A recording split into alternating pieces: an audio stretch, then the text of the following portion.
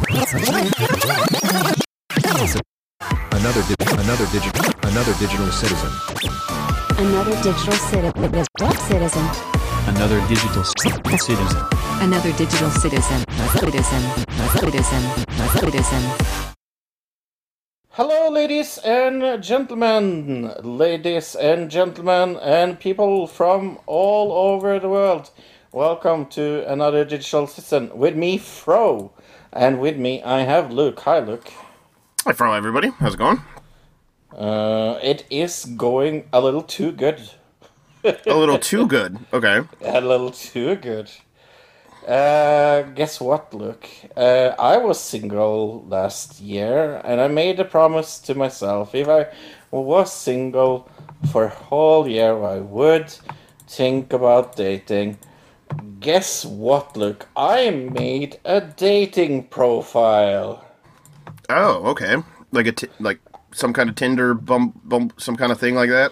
Some kind of thing like that. Right, okay.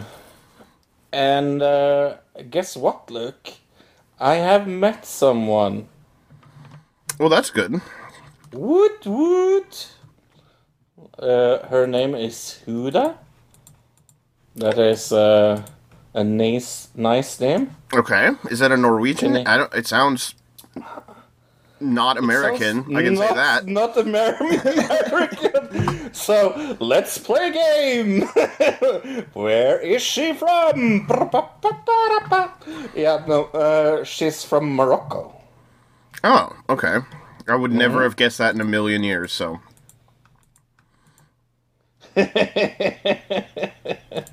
Yeah, no, I have flirted with her, and I've talked to her. I went to bed, I think 4:30 last night, so I haven't slept that much. Because we keep each other up all night and talk. You know how it is when you love. Sure, yeah. Yeah. Especially when it's all chatting online and everything. You just want to hang out and just, get to know each other better. Yeah. So I haven't slept more than 2-3 hours, to be honest. I've had a weird sleep schedule this week, actually. I've been super into naps this week. Like, hour-long naps, like, in the middle of the day have been, like, amazing. Just, I don't know why this week, every day I've, like, taken a nap, which is, like, very unusual for me, because I'm super insomniac style, but, they kind of help.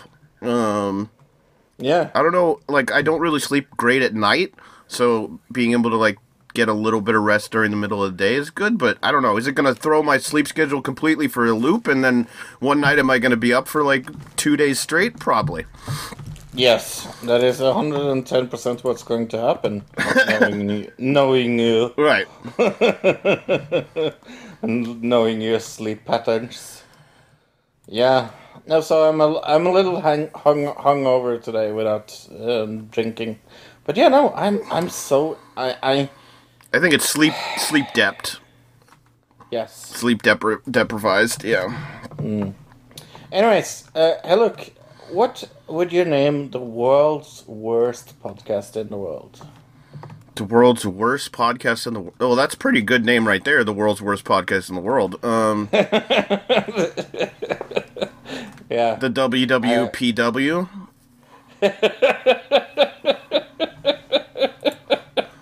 That's a good one. Yeah. You didn't even mean for that to happen, but it kind of works. No. Yeah. No. I was thinking. I was thinking about a little more absurd titles like,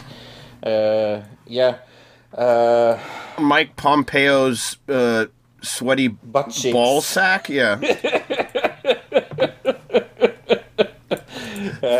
The Dick Cheney's taint podcast. It just it's all it does is describe and tell you the smell of Dick Cheney's taint. Wow. Speaking of Dick Cheney, did you see that whole thing this week? No. So they had the January 6th thing, which we're going to talk about in a second, where Joe Biden made a speech and everything, and and one of the people there was Dick Cheney and his wife, and the Democrats lined up behind Nancy Pelosi to praise Dick Cheney for being against the January 6th attack. You know Dick Cheney. Mm-hmm. Probably one of the worst politicians in the history of politicians. Yeah. Remember how, like, recently they've kind of rehabilitated George W. Bush as, like, being not a war criminal? Well, Dick Cheney's worse. And now they're trying to rehabilitate him, seemingly, being like, well, he's not as bad at, like, if he's against Trump, that means he's good, which I don't think that's true about Dick Cheney. I don't know what you think. I don't want to put words in your mouth. No, I don't think that's true at all, to be fair. But it also puts into perspective, like, in 10 years, are they going to do the same thing to Trump? When we have a worse thing than Trump, you know what I mean? When we have some actual... worse thing than Trump? When we have an actual Nazi as president, are they going to be like, yeah, well, Trump's not that guy. You know what I'm saying? Like, the same way they're doing to Dick Cheney right now. Remember Hitler? He wasn't Donald Trump, right? Right? Yeah. Yeah, no. But yeah, January 6th, it almost won our tournament of the biggest scandals of last year. And Biden blames Trump for it, more or less. Yeah, in a forceful speech. One of the most forceful speeches in his whole political career. I actually... Considering he never makes speeches and never does interviews, it's not really that tough. I read an article this week. It's like comparing, like, it's like comparing, that deaf person said a word. I read a thing this week that in the first year of Biden's presidency, he's done less public appearances than the last 5 presidents did in any of their first years as president. So he's hiding out. He's been hiding out since the primary, for Christ's sake. But yeah, one of his most forceful speeches in a career, Joe Biden took sharp aim at Trump on Thursday, accusing him of inciting the deadly January 6th attack with a web of lies about the 2020 election because Trump could not accept a legitimate defeat. Speaking from Saturday Hall. I almost said from Saturday, but it's from Statuary Hall. There we go. The U.S. Capitol on the anniversary of the riot. Biden said that his former president had held a dagger to the throat of democracy. They didn't come here out of patriotism or principle. They came here in a rage, Biden said. He rebutted the lies that Trump and other Republicans have spread without directly mentioning his predecessor's name. So he never actually said Trump. He said the defeated president is what kind of the way he did it without saying Trump's name.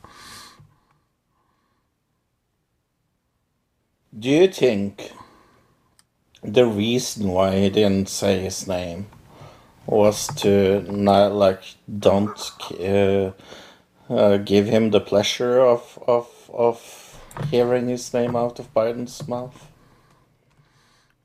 It's a political decision to try to they're almost like Voldemorting him, you know what I mean? Where it's like, don't say the name of the evil man.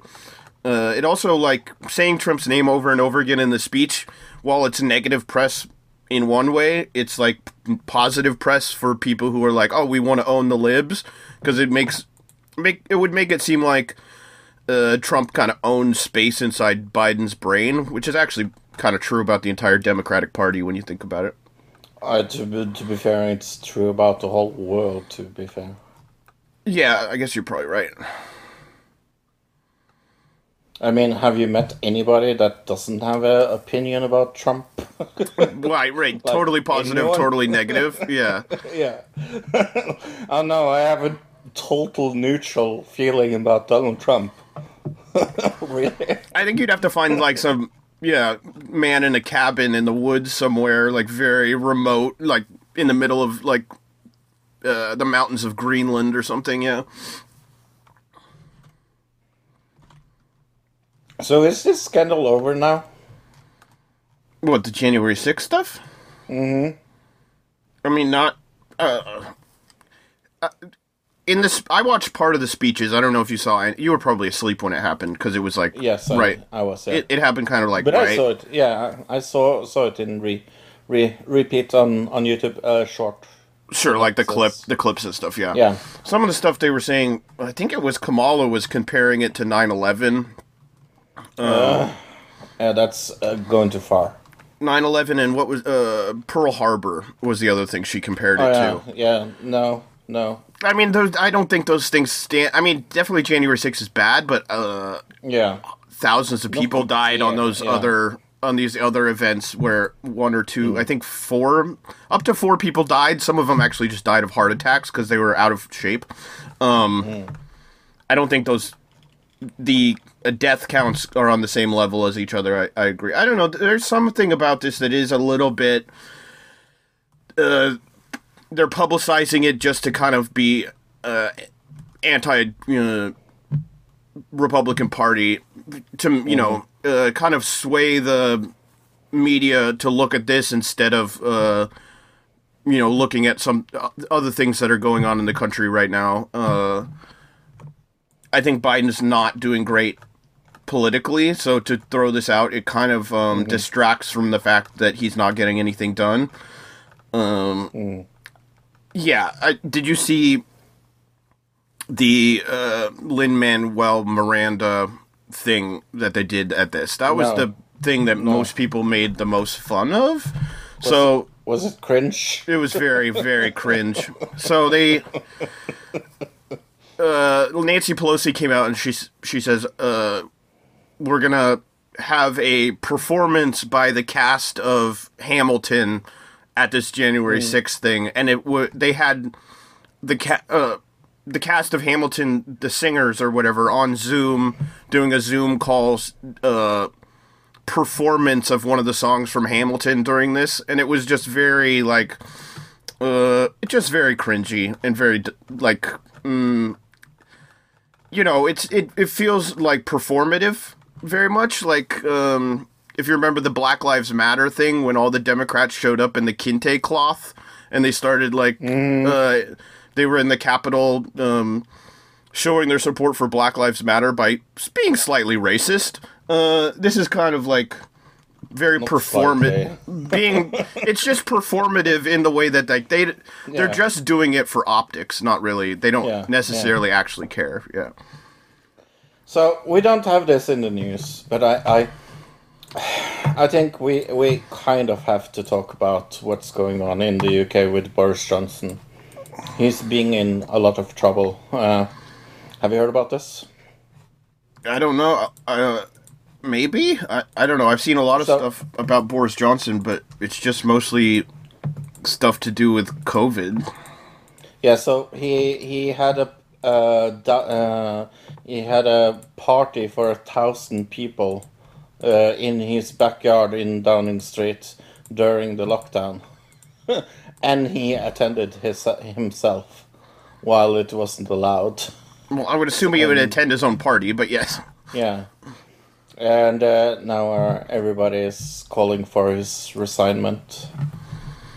So I think he's in trouble. It looks like he needs to go. This is not the first time this same thing has come up with multiple other leaders around the world, and none of them have been fired for it. So I don't see it happening. We will see. Hey, we talked Hasn't about Boris Johnson already gotten in trouble for that exact thing and not gotten booted? So I don't think it's gonna. I don't see it. Maybe. We talked about GC Max before. She was found guilty. Well, now she's seeking a new trial because they found out that one of the jurors had a sexual abuse claim. The defense attorneys for the Maxwell trial want a new trial post-verdict because comments made by one of the jurors who helped convict Maxwell of sex crimes. The juror identified using his first name and middle name and told Reuters, the Daily Mail, and the Independent that during the jury deliberations he shared personal experience of being sexually abused as a child when some of his fellow jurors questioned the accuracy of the victim's accounts from years ago. Right, because remember they had the defense's thing was like, oh, they're either lying for money or they don't remember correctly. Right. I do remember that. Right. So this guy was like, during the deliberation, they were probably saying, well, maybe they're lying or maybe they don't remember. And he's like, this happened to me, and he probably was like, I remember it very well. You know what I mean? So yeah. I guess there's something. I guess that could be considered like him putting in his own like testimony into it and swaying the jury, which is not allowed, obviously. So they were looking at it. They're currently looking at it as to whether or not they're going to dismiss and have a whole new trial, possibly. Do you think it's going to happen? I doubt it, because the one thing that would be super negative about that is then you're in the new trial. You would have to have all these anonymous women who testified against her. They'd have to re-testify all of this very traumatic stuff and bring all this stuff back up that they had to, relive during the court case, and then to have them do it again. That's very... I mean, it's just horrible for the victims, you know what I'm saying? Yeah, I totally agree. So I don't think a judge would even want to do that. But what we're seeing here is the U.S. government is prepared to dismiss 2 perjury charges against her if the conviction for aiding Jeffrey Epstein in sexual abuse is allowed to stand, according to a letter from the prosecutors. Okay. So, in a Monday night letter to the judge, prosecutors said dismissing the perjury counts would reflect the victim's significant interest in bringing closure to the matter. Prosecutors also asked the Manhattan judge to sentence Maxwell in about 3 to 4 months. Okay, so what they're asking is if they don't drop the charges, redo the trial, the U.S. is saying that they'll drop perjury charges, but as long as they keep the other charges against her. Right. Yeah, I'm going to guess that the defense is not going to say yes to that, because then really what's standing left is the biggest scandal of the trial. She will still be guilty of sex abuse. Right, there were 5 charges, so 3 of the 5 she would still be guilty of. I'm not sure what that does to the sentencing, like how much it changes, but I would assume the perjury charges are the lowest of the charges she's being charged with. Yeah, we'll just I guess we have to wait a few months. It says 3 to 4 months to figure out what's going to happen with this. She did, even in the beginning, plead not guilty, so I wouldn't be surprised if they try to hold their ground, yeah. Yeah. But, let's see if we have more news about this whole Jeffrey Epstein thing. Oh, we do? Prince Andrew must face abuse accusers lawsuit. Oh, it wasn't thrown out. Pew pew pew pew pew pew pew pew pew. Well, there were 2 things that, if you remember, that were reasons that they were going to throw it out. One was that Virginia Giuffre is currently living in Australia, and they were saying that was not allowed because the court case was happening in America, and that it was out of jurisdiction or whatever. That was one reason. The other reason was the 2009 settlement from Jeffrey Epstein. So those are 2 separate things. But Prince Andrew failed to persuade a U.S. judge to dismiss Virginia Giuffre's lawsuit accusing him of sexual abuse. In a decision made public on Wednesday, the judge, Lewis Kaplan, said Giuffre could pursue claims that Andrew battered her and intentionally caused emotional distress. The Manhattan judge said it was premature to assess Andrew's effort to cast doubt on those claims. Kaplan said it was also too soon to decide whether the 2009 civil settlement with Epstein clearly and unambiguously shielded Andrew from being sued. The judge did not address the merits of Giuffre's claims, and lawyers for Andrew and Giuffre did not immediately respond for comment. So the one thing that he definitely, the judge is saying, just because she's living in another country currently does not mean that this is going to be thrown out, but he hasn't made a decision on the 2009 settlement as of yet, is what it's saying. Yeah, I really don't hope he gets home free because of a stupid settlement. I really hope so. Well, like we said, he's not even named in the settlement. The settlement says Jeffrey Epstein's associates, or people in people who were in his orbit. So if the settlement was to directly name Prince Andrew, that would be one thing, but it's harder for his defense team to be this definitely covers me, because then he's almost implicating himself as one of the associates, right? So, So I'm going to guess that the Queen, in this case, she's like, hell no, you are in trouble, my brother. I'm not going to help you with one single little crown pound. That's what I'm going to guess the Queen would say. If this goes into trial, the Duke of York has not ruled out making a financial settlement with his accuser in order to further avoid damages to his reputation. A potential payoff of Virginia Roberts Giuffre could be at least several million pounds, and would possibly be paid by his mother, the Queen, it says. Yay! Yay! Pew, pew, pew. Those close to him privately acknowledged that the judge's comment during the brutal 75-minute hearing this week made it very clear which side they were leaning on in the motion to dismiss the case, which we just covered, obviously. They're choosing somewhat not to. It seems like it's going to go that way. Although the Duke has indicated to his team that the UK and US-based lawyers that he wants to fight the allegations and clear his name, sources close to the camp point out that the US civil case is being fought by his US lawyers. So, yeah, I really think this is disgusting by the Queen. I really think so. What I'm hearing is 5 million is what they're considered. That's the rumor right now. 5 million pounds or dollars? Dollars as a payoff. If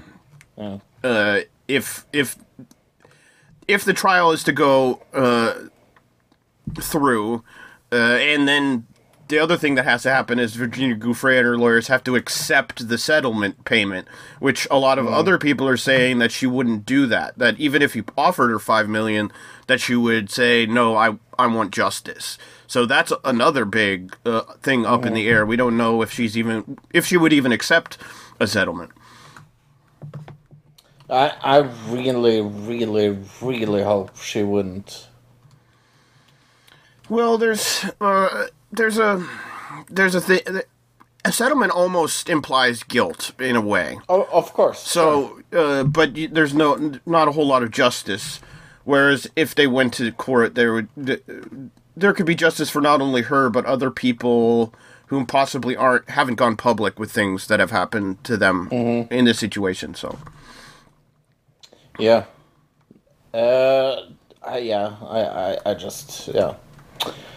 Treasure hunters sue the records on FBI civil gold dig. This is interesting. Is this a new Nazi treasure train? No, this is one we've already covered. Oh. These are remember there were these guys that found the Civil War gold, and we covered that the FBI kind of pushed them out and then did their own digging and then just kind of disappeared and said they didn't find anything. But I don't know if you remember that. The FBI was like, "Nope, we didn't find anything," and the people who actually found it were like, "We think you did find something." And so the treasure hunters who believe they found a huge cache of Civil War-era gold in Pennsylvania are now on the prowl for something else. Government records of the FBI excavations. Finders Keepers filed a federal lawsuit against the Justice Department in a failure to produce documents on the FBI's search for the gold, which took place 4 years ago at a remote woodland site in Pennsylvania. The FBI has since dragged its feet on the treasure hunters' Freedom of Information Act requests. Their lawyer said Wednesday, this is from the lawyer, there has been a pattern of behavior by the FBI that's been very troubling. She questioned whether the agency is acting in good faith. The message was sent to the Justice Department seeking comment on the suit, which asked the judge to order the FBI to immediately turn over these records. After a meeting with the treasure hunters in 2018, the FBI brought in a contractor with more sophisticated instruments. The contractor detected underground mass that weighed 9 tons and had the exact same density as gold, according to the FBI affidavit sealed last year. Right, and so the FBI has long insisted since March 2018 the dig came up empty, but the agency has consistently stymied anybody's efforts to obtain information about the digs. So what do you think? Do you think they found gold or not? I mean... Yeah, it sounds like it, yeah. They used ground-penetrating radar. They saw something was definitely there, and it can detect... this thing could detect differences in mass. So if it was... They could say... This is a rock, or this is gold, or this is silver, or this is water, what they're looking at through this thing. And so they said it was the same kind of mass as gold. So, I would say, yeah, but what did the FBI just steal these people's gold? That's pretty wild. Does that surprise you? I mean, FBI has done worse things than that, to be fair. What, killing Martin Luther King? Yeah, I guess so. Whatever do you mean, Luke? Don't say that out loud. Don't say that out loud. Possible fossils of a massive, and I quote, sea dragon? Ooh. Nessie. Discovered in England. Yeah, I didn't even think about Nessie, but nature reserve workers performing routine maintenance made a discovery of a lifetime when they unearthed the fossils of a sea dragon. This is the largest of its kind ever found in the UK. At Rutland's Water Nature Reserve in the small county of Rutland in central England, worker Joe Davis was out to drain the lagoon for re-landscaping when he noticed what looked like clay pipes sticking out of the mud. He then found the remains of whales and dolphins before he looked closer to reveal a massive vertebrae and jawbone belonging to the ferocious ichthyosaur. Ichthyosaur? Okay. Yeah, say that 10 times fast. That would be a good rapper name, I think. Ichthyosaur sounds like a... MC H4. Yeah. It sounds like a what do they call it? One of the, well, whatever. We couldn't quite believe it, he said. A team of paleontologists was brought to the site to excavate the fossils. What they found was nearly a 32-foot-long skeleton and a skull that weighs 2,000 pounds. Okay. Holy moly. Yeah, that's pretty big. 2,000 pounds? And 32 feet long. I mean, 32 feet. Holy moly. I mean, I'm trying to think of what's something else that's 30 feet long. I mean, like a big school bus is not even 30 feet long. It's probably... Yeah. Oh, it's close to 30 feet long. Yeah. Yeah, so is this Nessie? I mean, we're looking at a picture of it. That doesn't look like the classic Nessie pictures, right? It looks like a giant salamander. I mean, in one way, I can see maybe that this could be a prehistoric Nessie, maybe? That has evolved. But yeah. Maybe this proves that there's something in the Loch Ness. Look. It says comparable to dolphins and not technically a dinosaur. The species was one of the fastest and most deadly prehistoric creatures. Yeah, okay. So it could be. I guess so. I mean, it just doesn't have, like, the classic shape we think of. Yeah. But yeah. Last but definitely not least, UFO news. I mean, spoiler alert for last week's episode. But the UFO scandal won the tournament. And now Pentagon launches new UFO office. And, well, not everybody that believes in UFOs are very happy about that. The new office in the Pentagon will investigate UFOs, but longtime UFO enthusiasts are skeptical of the group. According to NBC, putting the new UAP program in purview, the office under the Secretary of Defense for Intelligence and Security has some ufologists upset that, as they don't exactly trust the military to reveal the truth. I mean, yeah, that makes sense. This is a subject with provable history of secrecy, and anything that lacks new openness about the information is subject to more possible inappropriate control. A spokesman for MUFON, which is the Mutual UFO Network, the creation of the new office, was codified under the National Defense Authorization Act in December, and simply calls for the establishment of an office to organizational structure and authorities to address UFOs. So, which we talked about them starting this before they had actually started it back in December. But now they're actually setting it up, and some people are like, "Oh, we're going to get all the answers from this. They're going to figure out all the secrets of UFOs." And other people are like, "They're just creating a group to like hide everything from us." Right? I don't know. What do you think? Do you think it's going to be a positive or negative? I think it's a negative. Okay. I think it is. Yeah. I kind of agree with them that this will just bury things down properly. I don't know. I think people who believe in UFOs are like, who already believed in UFOs before all this stuff came out. I think they already have like a predetermined bias against governmental agencies lying to them, right? Because they have actually just been lying to us for a really long time. So I understand why they wouldn't trust them. But at the same time, right now, we're getting all this information about UFOs from the government. So, yeah, I can see why they would be worried about it, but also I can see it being a positive in certain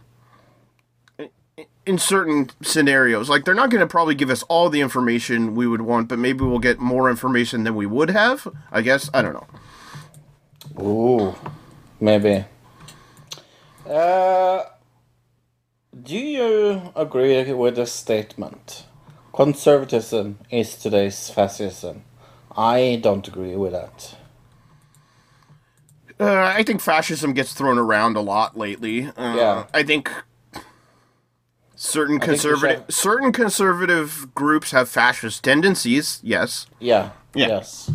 But I don't think you should, like you said, throw that word around without like having a standard of what fascism is really about.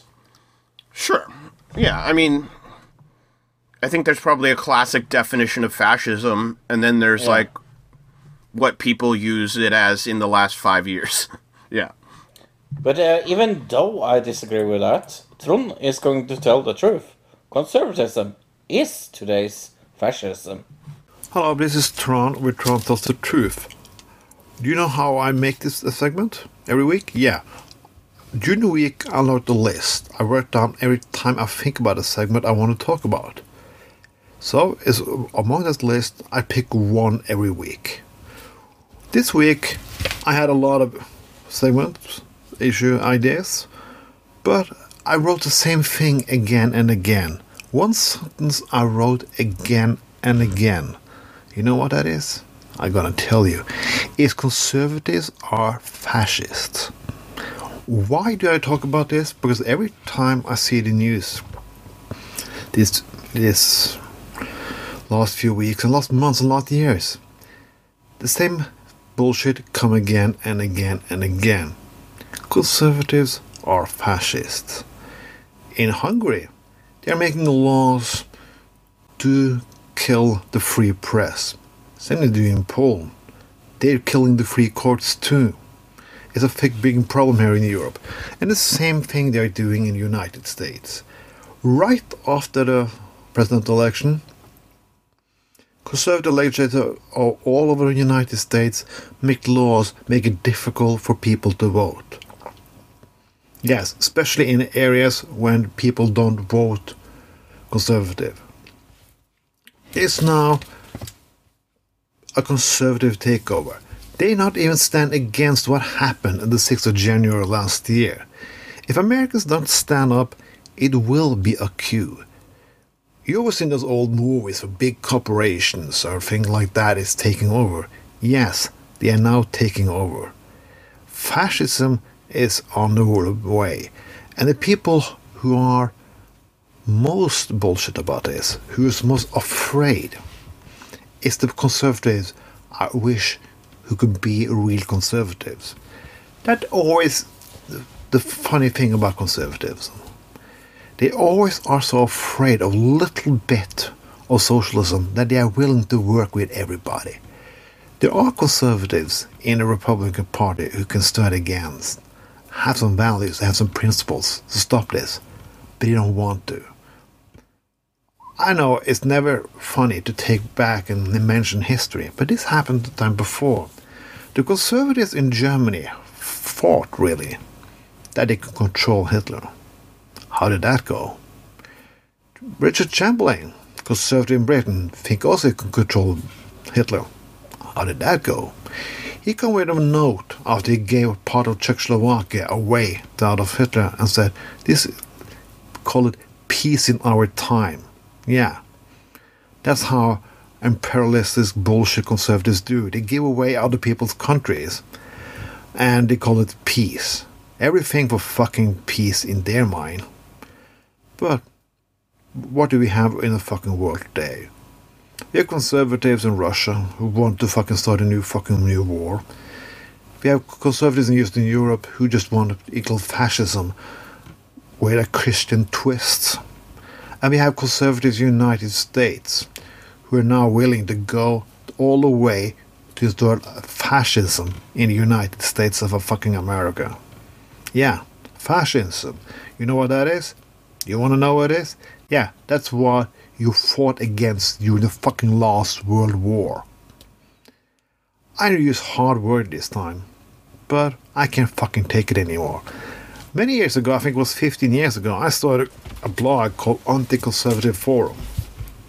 I started it because I was afraid of Bush, but I also, 15 years ago, saw where it was heading.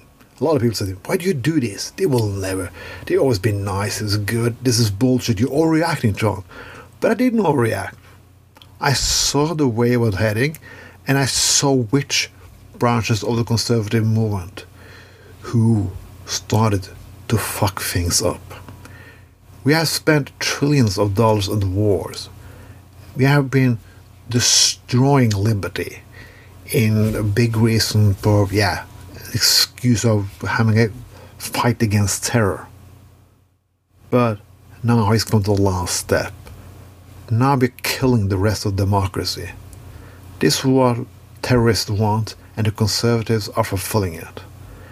Terrorism and fascism are the conservative new way. This was Tron, but Tron tells the truth. Have a fucking nice evening. Thank you, Tron, for telling the truth. Thank you, Tron. Even though I don't agree with you 110%. TV round. You and me have seen the best TV show of the year already, Luke. Oh, you want to start with this? Okay, yeah, let's start. Oh, I really want to start with this. because me and Luke saw the two first episodes of Hype House. Pew pew pew pew. You're right. I want to say The Hype House, but it's just called Hype House. Yeah. Mm-hmm. It sure is an amazing TV show. Right. It's about a social media influencer house for TikTok kids, right? Mm-hmm. That doesn't actually exist anymore, I don't think. Nope, it doesn't. And it's creepy, cringy, and totally made up. I'm seeing, is Hype House still a thing? 17 Magazine is saying they still exist for some reason, but I don't know about that. I don't know. But who do we meet in this series other than Nikita Dragon? Because that's. I mean, Little Huddy is like the next biggest celebrity, probably. Mm-hmm. And then Lorray is in it. Mm-hmm. And they're like, they don't actually live in the house. They're the three, right? Or are there anybody else I'm forgetting? No, just those three don't actually live at the Hype House. So like, and they're I would say they're the main characters they follow in the show mostly, besides like the one guy who's the leader of the Hype House, who is just a weird social media influencer guy. That guy who's like the older dude who kind of runs everything. I didn't realize this until watching some stuff about the show. He worked at Team 10 also. Oh, really? Right. He was like a manager of people in Team 10. Like, not everybody, like not the whole group, but like certain people he managed. So he's already done one of these weird internet influencer houses before this. Thomas, I'm seeing is what his name is. But yeah, like all the main characters don't actually live at the Hype House, and it's called the Hype House, so that's a little weird. And then, of course, it's completely fake. There's also that. It is the most cringy fake show as well. Like, it's so incredibly fake. And when it's trying not to be fake, it's cringy on top. And it's just like, okay, it is the worst show I've seen this year so far. It's maybe even on my top 10 of worst shows I have ever seen in my entire life. It is that bad. Like, it is unwatchable. Like, I don't recommend anybody watching this without either being stoned or drunk or having some. If you were drunk, you would just get bored and like wander off in the middle of watching this. You would like being drunk would not. Being stoned might help. Being stoned may help. It might make it funny. You might be able to laugh and just like sit there. But I think even if you were drunk, you'd be like, "I'm bored with this. I'm gonna go do something else." Yeah. But I've never been so happy that I watched something with you in my entire life. Well, we watched the first episode together. We watched the second episode separate. I only watched 2 episodes because I was not going to watch more. But even the people in the show, the influencers in the show were not happy with the show. I saw a bunch of interviews with them being like, They did us wrong. They made us look bad. Lorray was obviously not happy because they made him look like the bad guy he was the villain of the season, obviously. Oh, definitely. Because they were trying to make it look like he gave a bunch of people COVID. Apparently that scene where the manager is calling, what's her name? Nikita Dragon. And I was like, wow, this scene is incredibly staged. It was definitely because she came out and said that it was staged. So, nobody was really... that was in this seemed happy with the way they were portrayed. But it makes me wonder, maybe they just are terrible people, and they don't like being portrayed as how they actually are. I don't know. Yeah. Yeah, that is... Yeah. If this doesn't come up in my worst shows of the year, I wonder if I just have forgotten it. Okay, well, I would assume you're giving this a low score, then, I would assume. Yeah, I'm going to give it a 0. All right, I'll give it a 2. I mean, as far as stupid reality shows, I've actually seen worse stupid reality shows, I think. Probably. Yeah, I definitely have. and all reality shows are kind of fake. I thought there was another show that was worse this week, and one show that I would say kind of almost tied this, but I think Good Sam on, what was this, on CBS was a worse show than than Hype House. I don't agree. The dialogue was worse. Yes. The acting was worse. Yes. The storyline was like the most generic shit you've ever seen, like medical drama that you've seen a million times. Except it's like a daughter whose father had a heart attack, and he was like this brilliant surgeon, and she takes over his position, and so it's like a power dynamic battle between the father and the daughter who has now taken over his position. Starring Sophia Bush. Sorry. Yeah. I think my biggest problem is that I like Jason Isaac. That plays. You mean House? Because he just plays Dr. House in this show. That's the other thing, is like the character that they have as of him is a stolen character that already has its own TV show. It's called House. Yeah. Because it's like he's the character in the show where the young medical students are all like, oh, it could be this, and then he's like, oh, really? You really think that's what it is? And he's like, he might as well just be walking around with a cane in this show. So yeah, no, I can see that they have ripped him off. I think the other thing is this is supposed to be like a serious medical drama. And the other thing that made me laugh is when they start talking medical jargon. They do so much medical jargon in the show. I don't know who the show is made for, except for nurses and doctors. Because half the time I don't know what the fuck they're talking about. Because it's like this totally like in-depth medical stuff that probably is real, you know what I mean? But it means nothing to a layman at all. So you're just sitting there going, yeah, that sounds doctor. They're talking doctor speak right now. That really annoyed me about it. Yeah, I gave this a 1.5. I think this was... Maybe it's because it's trying to be serious, and the Hype House is not trying to be a serious, like, TV show. That I look at it more negatively. Yeah, I gave it a 2. Okay. I'm not far away from you. It is shite. It is... And I love Sophia Bush also. I think she's been great in a lot of things. I think Jason Isaacs is also good, like you said. But everything else, the way the show was produced, and then the script is obviously just awful. It is up there. What else have I watched? The Killer Nanny. Did she do it? This is a show. It is. 3 episodes that are up. This is a show about a British au pair called Louise Woodward, and she had a murder trial 25 years ago. And this is like interviews with witnesses, defense, prosecution, jury. And yeah, it's focused on, did she really do it? Like, was she guilty? And it is very, very interesting.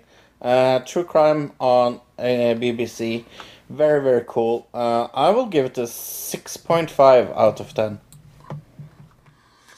Okay, I saw Pivoting on Fox. This is on Fox with Maggie Q.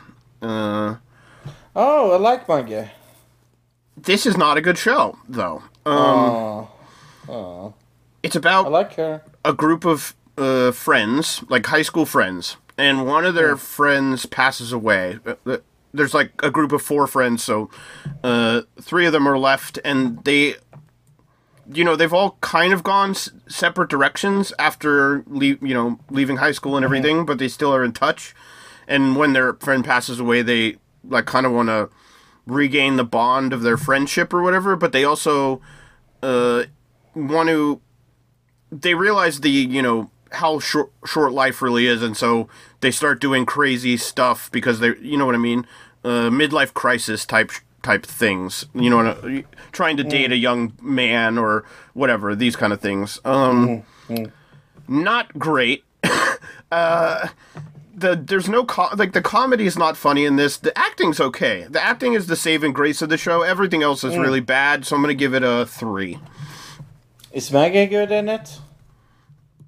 Fine. Like I said, the acting is fine. That's not the issue. It's the storyline is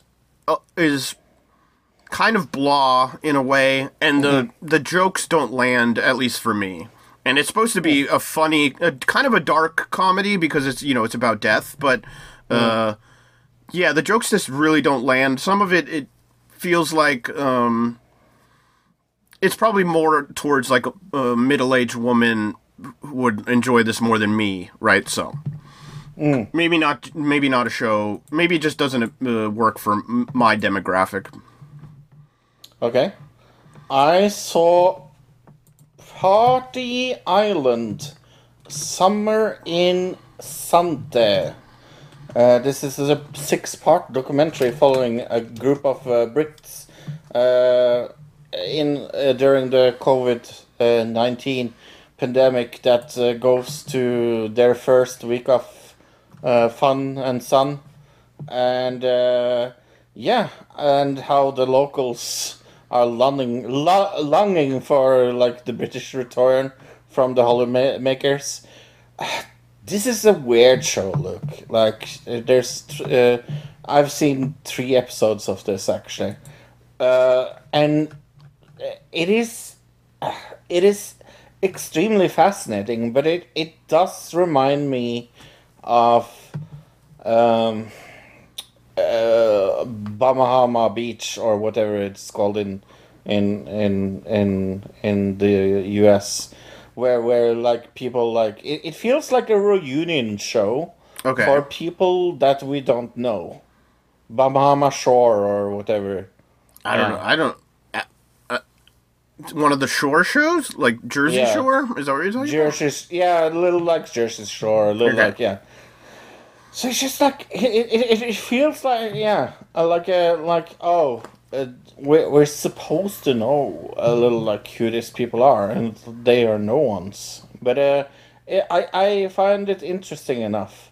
I will give it a 4 out of 10, I guess. The last thing I saw this week was Smiling Friends. It's a cartoon. I think it's It's Adult Swim. Yeah, so a Cartoon Network. It's about a company called Smiling Inc. I think it was what it was called. Smiling Friends Inc. is what it's called. The company's job is to make people smile. Like they get hired by some entity to go around and cheer people up. And then, at least in the first episode, there's a guy who wants to shoot himself, and they have to try to make him smile. And so they take him to like the amusement park, and they go and have a family dinner, and they do. It's a very dark comedy, adult cartoon. I liked it. I thought it was pretty good. I'll give it a 6.5. I think. It's very Adult Swim. So, like very wacky. There's like some very gross out moments. Very dark humor. I enjoyed it. If you like other Adult Swim type cartoons, you'll like this. I do like other cartoon shows. But look, we did see Stay Close episode 2, and also, hey, spoilers for Stay Close, because we also saw the last episode of, half of the last episode of Stay Close as well. Probably a little less than half, right? Because 20 minutes. You're right, because it's like a 47-minute episode, and we only saw 20 minutes. But episode 2, we need to talk about how perfectly timed that was. But let's talk about episode 2 first. Megan enlists help from an old friend as she seeks out the truth about Stuart. Broom suspects a connection as more missing persons start to pile up. Mm-hmm. Yeah, the show doesn't have titles for the episodes, which is... most shows do. This is one of the first shows I've ever seen that doesn't have titles for episodes, to be honest. Mm-hmm. I still have a problem with their use of over-dramatically used music in the weird stuff. Mm-hmm. But I think this episode was a little better than the first one. Not tremendously, but... Yeah, I mean, this is definitely supposed to be like a very suspense-driven show, so it's... I think you kind of have to binge watch this, and if we're watching like week by week, I don't think it really works all that well, as far as like I agree. Taking breaks, because it definitely a show that's meant to be watched all at once. It's supposed to build up the suspense, and so when you take that break, you ruin that suspense build up, right? So I can understand that. It's also it's paced like a British show, which is very slow. Yeah. So. Yeah.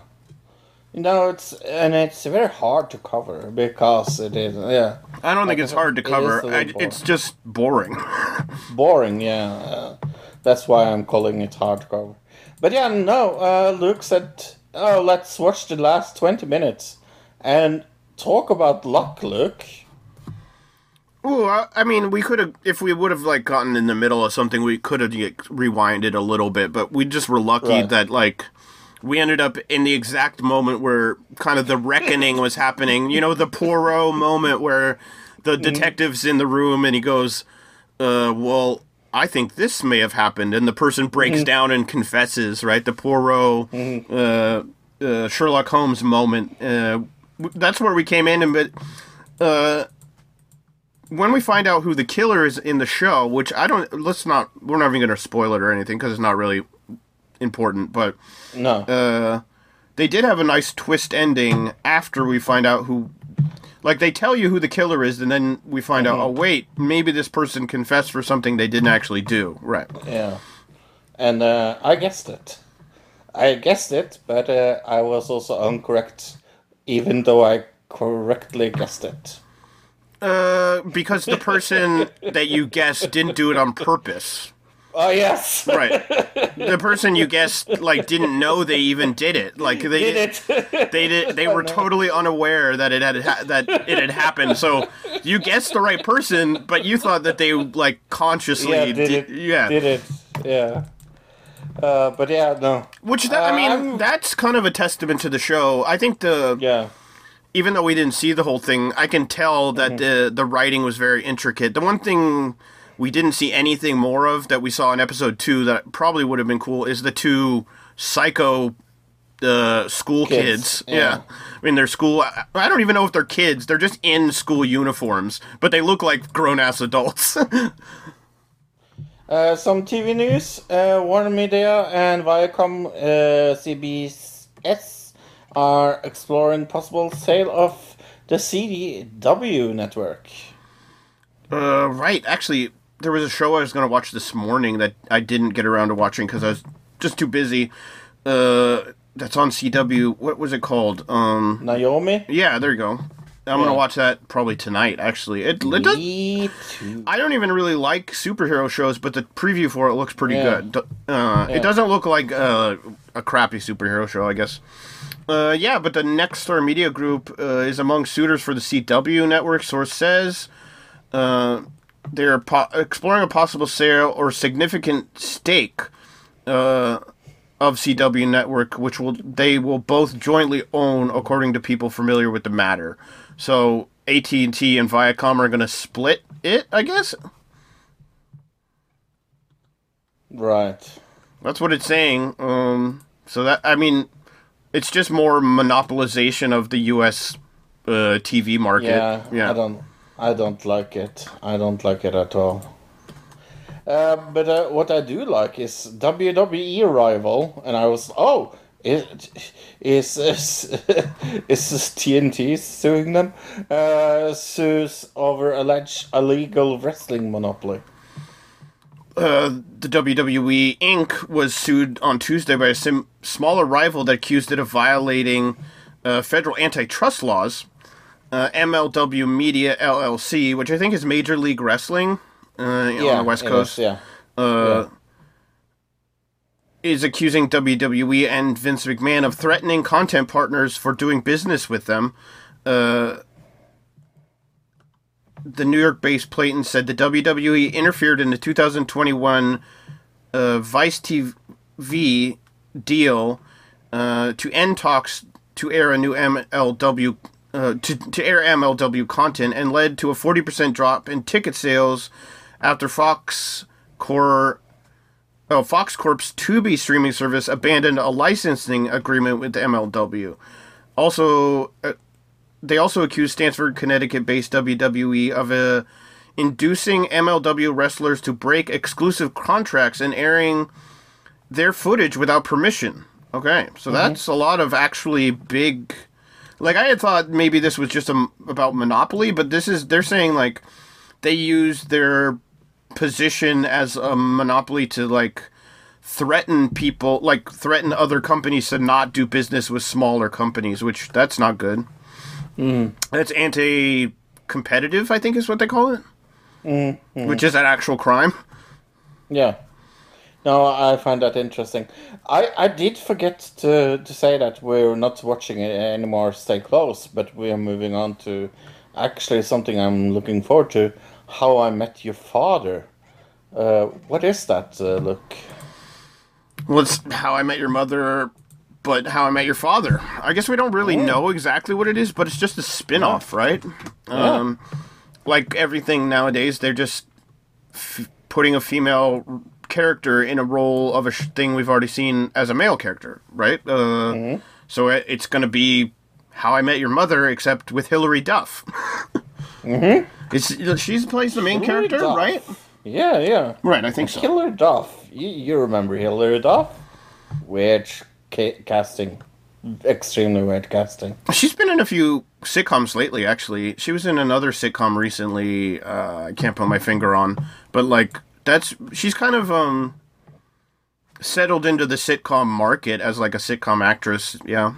Don't go chasing waterfalls. Go to audibletrial.com/ADC. That's audibletrial.com/ADC.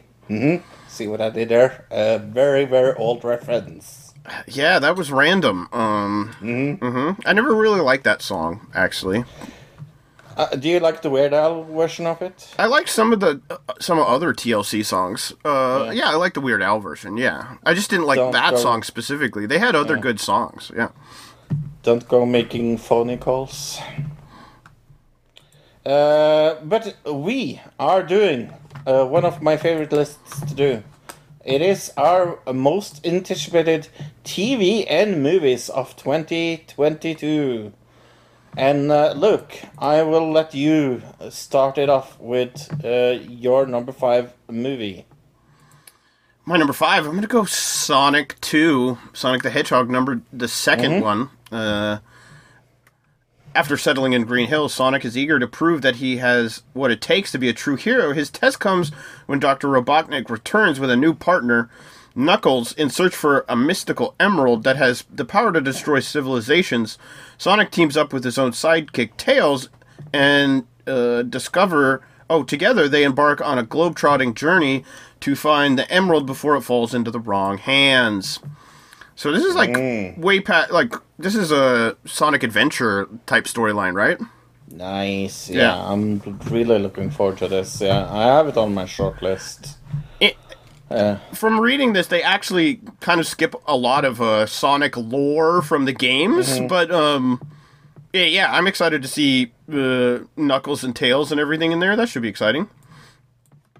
My number 5 is The Unbearable Weight of Massive Talent. Yes, that is the title. Not a great title, but I saw that this was coming out. Yeah. Unfulfilled and facing financial ruin, actor Nicolas Cage accepts a $1 million offer to attend a wealthy fan's birthday party. Things take a wildly unexpected turns when a CIA operative recruits Cage for an unusual mission. Taking on the role of the lifetime, he soon finds himself channeling his most iconic and beloved characters to save himself and his loved ones. This sounds like my kind of movie. It is coming out April 22nd, 2022. And guess what? It has Nicolas Cage in it. Are you surprised by that? No, He's because playing himself. I did research. I researched this movie, so yeah, I knew that. The premise sounds kind of silly to me. I mean, it sounds so. I want to silly. see it, but it's definitely not going to be on my top 5 just because it doesn't seem very serious. I think it's going to all be a big joke kind of thing. Speaking of big joke kind of things, Jackass Forever, my number 4. Do you know what? It was so near my list. I had it on my list forever. Oh, really? Okay. I figured this would be on. I know you're a big fan. I mean, we're both big fans Love of Jackass. I've been watching since the TV show. I watched bum fights and I watched CKY before any of that.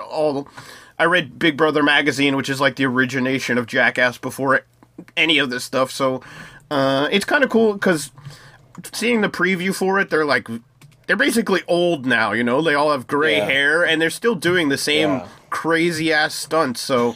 It's kind of wild to see, I guess I'll do celebrating the joy of a perfectly executed shot to the groin as Johnny Knoxville, Steve-O, and the rest of the gang return for another round of hilariously wild, absurd, and often dangerous displays of stunts and comedy. Mm-hmm. It should be good. I wonder how crazy they're going to be, because some of the stuff in the past has been so wild, like, you can't really top it. Oh, the trailer looks awesome. Yeah, it does. Okay, my number 4 is the movie that Luke should have as him number 1, because he so cares about this movie. Cough, cough. It is The Batman. And it is the Riddler plays a dangerous game of cat and mouse, and with Batman and Commissioner Gordon in Gotham City. This is Matt Reeves. It has Robert Pattinson as Batman in it, Paul Dano as Riddler, Colin Farrell as the Penguin, Jeffrey Wright as James Gordon, and it comes out March 4th, 2022. I'm going to guess that this is not on your list. No. I probably won't be watching this film, to be honest. Yeah. Yeah. I'm not, I don't care. You don't care, yeah. I mean, if it was free or something and I was just hanging out and other people were watching it, I might watch it. But other than that, I'm not going out of my way to see this. Something I probably will go out of my way to see is Nope, directed by Jordan Peele. Nope is upcoming horror film written and directed by Jordan Peele. We don't actually have a whole lot, obviously, about this, so... they started production on November 9th, 2020. Cool. My number 3 is Killers of the Flower Moon. This is Martin Scorsese's new movie. Mm-hmm. It is a Western crime drama, and it is written by Eric Roth, and it's based on a non-fiction book. So this is going to be super cool. Leonardo DiCaprio, Braden Fraser, Jesse Plemons, Robert De Niro. Yeah, a lot of people. That is my number 3. Okay, my number 2.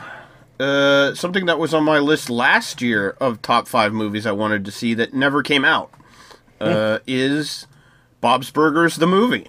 Yeah. I think it might have been like my number 4 or 5. I have no idea. Yeah. I don't remember. Yeah. But it was on my list last year, and I saw all of the movies I wanted to see except for this and Finch. Finch actually came out. It was called something else last year, and then they changed the name to Finch. I still have to see that, because it's on Disney Plus or some shit, or Apple Plus, one or the other, and I'm not going to go watch it there, so... but Bob's Burgers is the only one that just didn't come out. Did you have any movies that didn't come out from your top 5 last year? Don't think so, no. Right, because the year before that, we had a ton of them. Like, we had but obviously because of COVID. But this one is the only one that stuck around. But yeah, I'm still very interested to see Bob's Burgers, the movie, because I like the show. My number 2, is maybe going to shock you, but it is Don't Worry, Darling. It is a psychological thriller directed by Olivia Wilde, one of my favorite directors. She's amazing. She's been in House, but I when she directed, I'm trying to come up with the one that she directed. Booksmart. Booksmart is one of my favorite movies of 2016. So when I saw this was coming up, I had to have it on my list. Not a lot is known. It says the screenplay was written by Katie Sibman based on a story by Carrie and Shane Van Dyke and Silberman. It has Harry Styles, Olivia Wilde, Florence Poe, and Gemma Khan in it, and I'm looking forward to it. My number one, I kind of spoiled this on accident for Fro, but it's called Ambulance, Fro. Oh. With Jake Gyllenhaal. Directed by Michael Bay. Needing money to cover his wife's medical bills, a directed veteran teams up with his adopted brother to steal $32 million from an LA bank. However, the getaway goes spectacularly wrong, and the desperate thieves hijack an ambulance that's carrying a severely wounded police officer and an EMT worker. In a high-speed chase, the two siblings must figure out a way to outrun the law while keeping both of the hostages alive. Cool. Yeah, it sounds like just a fun Michael Bay shoot 'em up, blow 'em up, everything. But it also has Jake Gyllenhaal, who's a great actor. And it sounds like a very suspenseful one. So even though Michael Bay is not a great director, I have hopes for this, to be honest. My number one, Luke, is a movie that you never heard of. It is called Nope. It is an upcoming American horror movie directed and produced by Jordan Peele. Of course it is on my list. Daniel Kaluuya, Ethan Kutowski, Steven Yeun, Keke Palmer. It is my most anticipated movie of this year. A horror movie by Jordan Peele. I so want to see this. I mean, he hasn't disappointed yet, right? So, right. Well, there was that TV show he did that wasn't that great. What was that called? Yeah. Not Them, because Them was good. What was the other one? I don't remember. Twilight Zone? Oh, Twilight Us? Zone. Yeah, Twilight Zone I wasn't a fan of. That's what it was. Yeah. No, Us was the movie. Yeah. Let's see. Yeah, so that was our top 5 movies. I guess any honorable mentions at all? Yeah, I have Bullet Train that I'm looking forward to. 65 looks pretty good. Thor, Love and Thunder. The only other one I had is The Innocents, which is coming out in America this month, I think. Nice. And my last one is Jurassic World Dominion. I could be persuaded to look forward to that, I guess. Yeah. I don't know, the movie, I had a lot less interested in movies from what I was seeing, but I think that's probably, there's a lot of, superhero crap that I don't care about, so. Right. Okay, TV shows. Shall I start with TV shows then? Yes, please. My number 5 is a TV show that I guess maybe you heard of. It is How I Met Your Father. That is my number 5. I'm really looking forward to this. So, Luke knows that How I Met Your Mother is probably one of my favorite rom-coms of all time. I am actually looking forward to this. Hilary Duff, Chris Lovell, Francisca Reza, and Kim Cattrall in some of the roles, and I don't have to wait long. I think number 5, I'm gonna go Lord of the Rings, which is supposed to come out this year. I'm excited to see it. It's gonna be the most expensive TV show of all time. I liked most of the Lord of the Rings. Was it the Hobbit movie that wasn't all that great? Terrible. Right, but the Lord of the Rings story is interesting, and I'm just mostly looking forward to seeing how over the top this could possibly be with the crazy budget that it has, right? And other than that, the story is always good. It's the normal. I'm assuming it's the normal Lord of the Rings story, right? Nope. It is set 1,000 years before Lord of the Rings. It says heroes confront a long-feared reemergence of evil in Middle-earth, carving out the legacies that will live on long after they're gone. So that's the only description I have about it. So, yeah. My number 4 is The Offer. It is a miniseries, and it is about the development and production of Francis Ford Coppola's The Godfather. And it comes to Paramount Plus April 28. It has Miles Teller look that you like as the main actor. Okay. And then Dan Fogler is going to play Francis Ford Coppola. I'm really looking forward to this. It's going to be a cool show about one of my favorite movies of all time. All right. Lord of the Rings is on Prime. I should have said that, but I think everybody probably already knows that, right? My number 4? Is that where? Yeah? Yeah. Pieces of Her is a Netflix show based on a novel, I think. It says, follows the story of Andrea, who is caught in a deadly mass shooting at a local diner. Moments later, she witnesses her mother violently eliminating a threat with amazing ease. As Andrea begins to unravel her mother's actions that day, her perspective on the entire family relationship takes a turn. Soon after, figures of her mother's past reappear, and she is forced to escape them.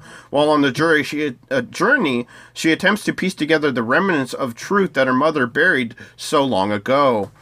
Starring Toni Collette and Bella Heathcote and David Wenman. I like the premise. The premise is the thing that sounds the most interesting to me. And Toni Collette's always good. She's awesome. Yeah, this sounds good. I think it's gonna. I think this could be like one of those ones that not a lot of people see, but it's actually really good. Yeah. I had it on my short list for sure. My number 3, is The Last of Us, and it is a post-apocalyptic television series that comes to HBO, and it is based on the video game of the same name that is developed by Naughty Dog, and it will follow Joel and Ellie, and I love the game. I really, really love the first Last of Us. The second one, let's not really talk about that. But okay, the first Last of Us was an amazing amazing video game. So I'm excited to see if they do justice to the video game. So, and it has some good actors like Pedro Pascal. I'm a big fan of. Yeah, he's good. Gabriel Luna is in it as well. Yeah. Wednesday. About Wednesday Addams.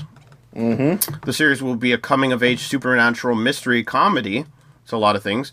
Focusing on Wednesday Addams, focusing on her years as a high school student at Nevermore Academy, where she attempts to master her psychic powers, stop a monstrous killing spree of the town's citizens, and solve supernatural mystery that affected her family 25 years ago.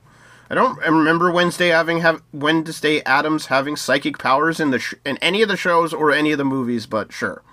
It sounds interesting, and it's directed by Tim Burton. Yeah. So Yeah, I know. It's got Jenny Ortega as the main character. Sorry, and Catherine Zeta-Jones is also in it. So. Yeah, I had this almost on my list. It looks so fun. Danny Elfman is also doing the music, by the way, so a lot of good stuff going on there. My next TV show, look, is my number 2, and I have to wait all the way to Friday to see this. So I don't know how I barely can do that. But it is called Archive 81. And it is an archivist takes a job restoring damaged videotapes and gets pulled into a mystery involving the missing director and the demonic cult. So you can ask, hey, why is this so high on your list? Then that sounds a little generic. Well, it is with the people that are involved with this. And I am so incredibly excited because it is James Wan, one of the greatest horror directors of all time, that is behind this series. And yeah, I also love that I don't have to wait that long. But it has Ariana Neal, even John Kite, Matt Corey. So yeah, I'm really looking forward to this. Okay, my number 2, yes. My number 2, I think my number 2 and 3 probably could have, like, jumped around. They could have probably been either. But this one's Jodie. Jodie has just graduated from college and started her first full-time job working at a tech company. This series will satirize workplace culture and Gen Z's struggles, as well as social media and more. Why am I excited for this, Fro? I don't know. Well, Jodie is a character that was previously voiced by Jessica Cindy Jackson in a little TV show called Daria from the late 90s. Really? So it's a spin-off of the TV show Daria. Remember her friend Jodie in that show? It's a future, it's like after she's left college, it's a spin-off about her friend. So that is starring Tracy Ellis Ross as the main character. Yeah, it sounds... I always was a huge fan of Daria. And so to see a spin-off, I'm excited, I guess. And Tracy Ellis Ross is good as far as actresses go. I'm assuming this is going to be voiced, but let's see. Yeah, it should be good. Either that or it's going to be terrible. So either way, I'm excited to see it, I guess. Well, something that definitely could be terrible is my number 1. It is not going to be a surprise to anybody that this is my number 1, because it is American Song Contest. I am so incredibly excited for this. Oh, yeah. Yes, I am. I saw American Song Contest on a list. One of the lists I was just randomly looking through to, make up my list. And it didn't even go into my brain that it was like the Eurovision thing. I just thought, another American song show. And until you just said this, I would have never even remembered that that's what it was. Woo, I'm so looking forward to this. Yeah, so like Lucas said, the American Song Contest is an upcoming adaptation of the Eurovision Song Contest set in the United States. It will see all 50 states, 5 territories, and Washington, D.C. compete for the title of Best Original Song. And the program creator is the European Broadcast Union. How funny is it that the European Broadcast Union is making an American television show? I think they're working with the... whatever. What is it going to be on? Do you know what channel it's going to be on? I don't even know. I think it was CBS. CBS? Okay. Yeah, that makes sense. Think it was, yeah. Okay. But well, I'm so excited. I know, you're super excited. But I would say, have you ever heard of the Kola super deep borehole in Russia? It's like the deepest hole in the entire world. No, I have not. Well, I would take your expectations and throw them down that hole, because I have a feeling... I have a feeling you need to set your expectations pretty low. But Lucas, let me have a dream. That this is going to be at least. I am so Are you shocked that this is my number 1? No, I'm not. I'm just saying. I know you're really excited, and so I'm worried that it's gonna be so Americanized and everything that I know. Yeah, I know. Yeah. But I can promise you this, Jeremy, if you're listening, we are going to cover it. Well, yeah, we're gonna, yeah. It's not that far. It's only, I think it's in February, right? It is, yeah. My number one, my favorite book as a child, Hitchhiker's Guide to the Galaxy, is getting a new TV show. I saw this, yeah. Based on the Douglas Adams series, the novel follows the intergalactic adventures of Arthur Dent, a hapless Englishman who is following the destruction of Earth by the Vogons, right? The Vogons, a race of unpleasant aliens. Right. Some people were not a fan of the movie. I was kind of mid-tier on the American film. What did you think about? I hate the movie. It's abysmal. I thought the beginning half of it was fine. Like, it stuck to the book, everything, and it looked really nice, and there were some really good comedy moments. I liked Mos Def. He was really good in it, and the main character. I thought the last half of the movie is where it really fell apart. But I have hopes for this being good. I mean, some people stand by the British TV show from the 80s. Love the British TV show, yeah. I think it's a little outdated. It was a little dated even when I was a kid, so I never really fell in love with it or anything. So I'm excited to relive this book from my childhood again. Okay, I have a short list. Some seasons that are coming back as well. But Ozark Season 4, I'm looking forward to. Oh, I didn't do any of the... anything that I was I didn't even think about that. But yeah, Revenge of the Nerd is a show that was supposed to come out last year, but it's going to come out this year with what's his name? Porch Pirate guy, whatever his name is. Oh, yeah. Mark Rober. There you go, yeah. He's getting a reality show. Atlanta Season 3 is coming out. Kill the Orange-Faced Bear is a weird... Yeah. That looks weird, but good. Halo. I'm super stoked for this. Halo. Mm-hmm. Oh, really? I thought it looked bad. But that's just me. The Bear... So there's a show called Kill the Orange-Faced Bear, and then there's another show coming out just called The Bear. So that looks good. Stranger Things Season 4... I don't know how I feel about Bel Air yet, but I'm gonna watch it. But I am curious. That's what I am about that. I saw a little preview for it, and it doesn't make a lot of sense going from a dark version of Fresh Prince. Right, it seems a little weird. Yeah, I don't quite understand why they wanted to do that, but sure.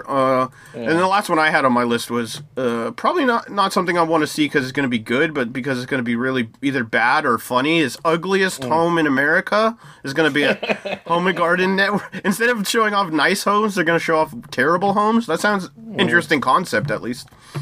I have Frasier. And I have Peacemaker with John Cena. I have heard that that is going to be a fun show. The previews actually look kind of funny, but I'm not gonna watch it because I don't really care about that stuff. I thought the character in the movie was okay. It wasn't that funny. I'd rather have a Flula spin-off, but that's fine. And I was never a fan of Frasier. I hated that show when it was on. Yeah, you're wrong. I can be wrong. I just thought it was bad and boring and not funny. Boo you. Some movie news. Golden Globes. West Side Story and Power of the Dog win some prizes. Yeah, but that's not really the huge story. It seems like there was a bit of some problems at this event, right? There was a controversy surrounding the HFPA, resulting in a subdued event. The absence of famous attendees and even online live streams of the ceremony meant no emotional or memorable acceptance speeches could be made. Right, they didn't even air this on anywhere. Like, you couldn't even go watch it. However, some stars did make appearances virtually, while many made industry figures such as promotion company bosses were invited to speak. Right, yeah. I don't know. For some reason, they decided not to air it anywhere. It took place without any celebrities in attendance, and the ceremony was not televised. That was kind of the big weird thing about this Golden Globes. But yeah, like you said, Power of the Dog did pretty well. Apparently, was one of the big winners. Yeah. I can't see where does it say. But you're excited about. That was one of your favorite movies from last year, right? Yeah, it was my number 3 best movie of the year. I love that movie. But I'm excited to see West Side Story when it comes out on streaming service. At least a little more excited now that it's being nominated. Means probably it's a good version of that movie. I know that it's one of your favorite musicals, so I'm a little worried if you're going to like it. But West Side, I doubt it. What I'm seeing is it's not perform. People don't really like it, is what I'm hearing. Critics like it, but other people don't like. It's doing very bad at the box office. I guess that's the indicator I'm talking about more than people aren't going to watch it for whatever reason. Right. Yeah. I've seen two movies this week. I saw Eternals. Oh yeah, movies, right? Eternals. Did I see this? I don't remember. Let me check it. This is it's probably you didn't because it's a Marvel movie. Oh yeah, right. Yeah.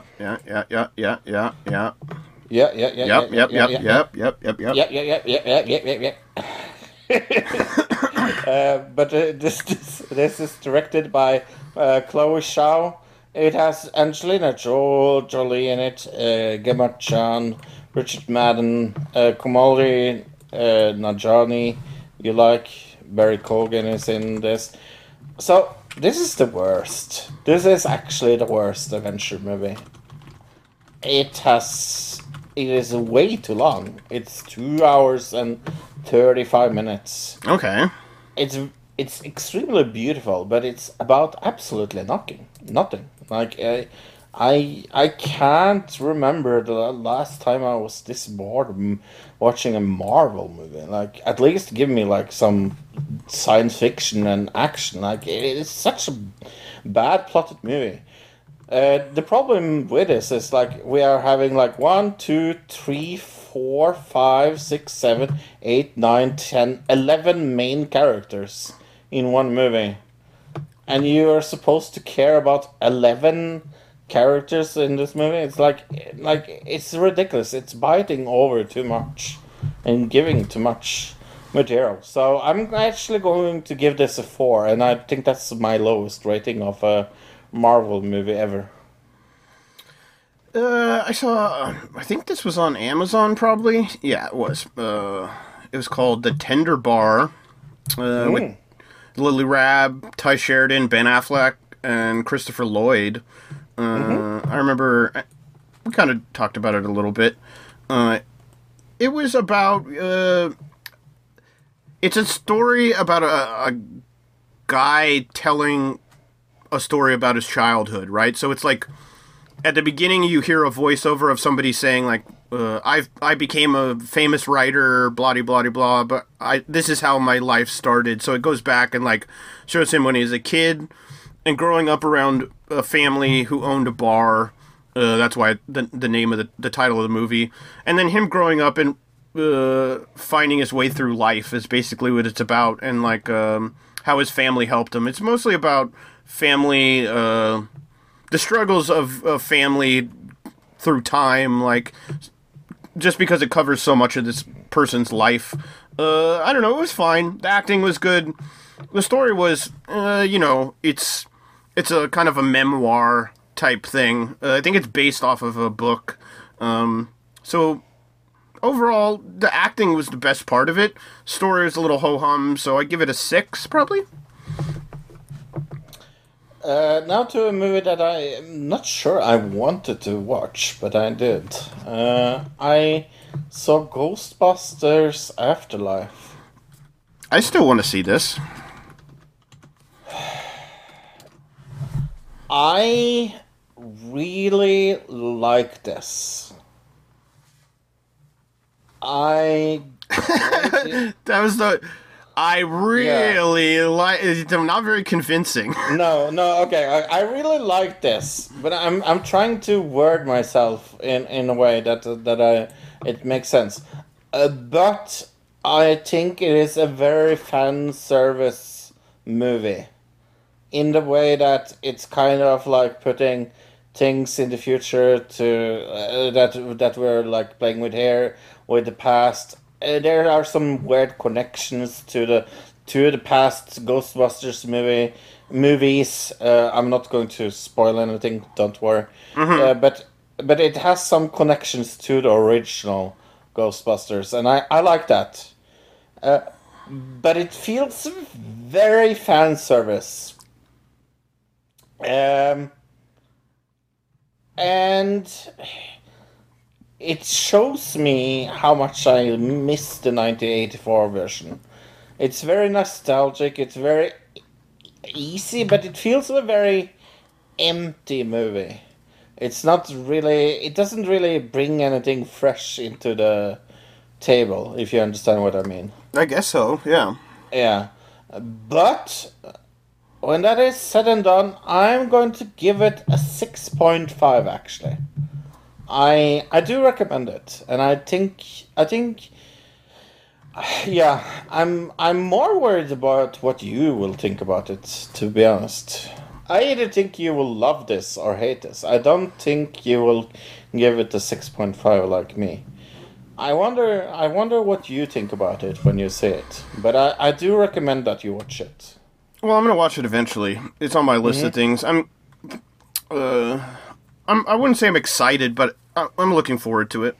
Don't have any high expectations going into it, I would say. I don't really have any expectations going into it, to be honest. So, I saw a movie that you should probably not watch, Zone 414.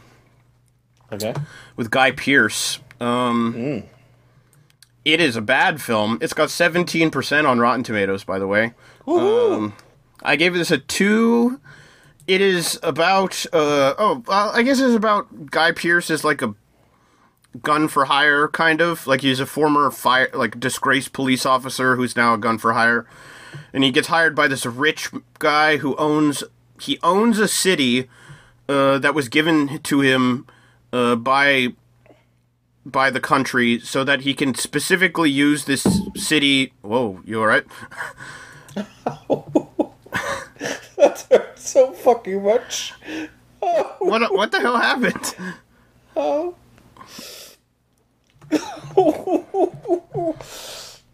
Oh. I was trying to be so quiet as well. Fuck, that hurt. What did you do? I smashed my hand into the microphone. Right, that's what it sounded like. Okay. Let's see, where was I? Yeah, this guy owns a city, and he uses the city to test android-type robots. So the entire city is just a robot city, and then people pay to go into the city, very much like Westworld. You know what I mean? But it's like a shitty version of Westworld. It's like the worst, crappiest knockoff version of Westworld you can think of. Yeah, the whole movie was badly done. Acting was bad, badly shot. The storyline is really stupid. The ending is bad. So yeah, overall, like I said, I give it a 2. Sounds like an amazing movie. I would not watch this, but I mean, if you want to see a bad film, maybe it could be good to like sit down and make fun of with people. Yeah. So here's where I usually say, "Hey, let's look at a trailer for a movie called 355." But maybe we should talk a little about the movie. Do you want to talk about it first? Sure. Yeah. Because it's kind of movie news in a way.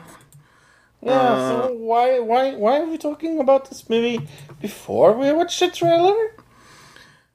Well, I was on Facebook looking up reviews of the film on the 355 Facebook page, and I started seeing some weird, different weird things coming out.